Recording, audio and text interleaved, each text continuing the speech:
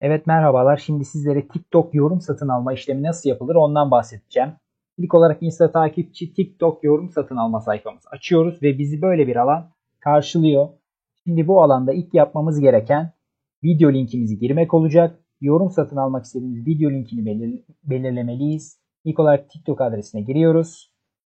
Ardından yorum satın almak istediğimiz videoyu seçiyoruz ve sağ tarafında bulunan paylaşma butonuna tıklıyoruz ve bize seçenekler geliyor. Buradan link kopyalama seçeneğini tıklıyoruz ve linkimiz kopyalanıyor. Kopyalanan linki tekrar Insta takipçi sayfasına girerek video linki alanına yapıştırıyoruz ve ardından gördüğünüz gibi videomuzun ön izlemesi buraya geldi. Daha sonra bu videoya kaç adet yorum satın almak istediğimizi seçmemiz gerekiyor.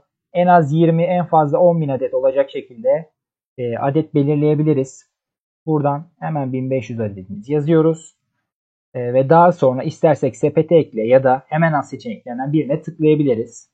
Hemen al seçeneğine tıklıyoruz ve sistem bizi direkt olarak sepetimize götürüyor.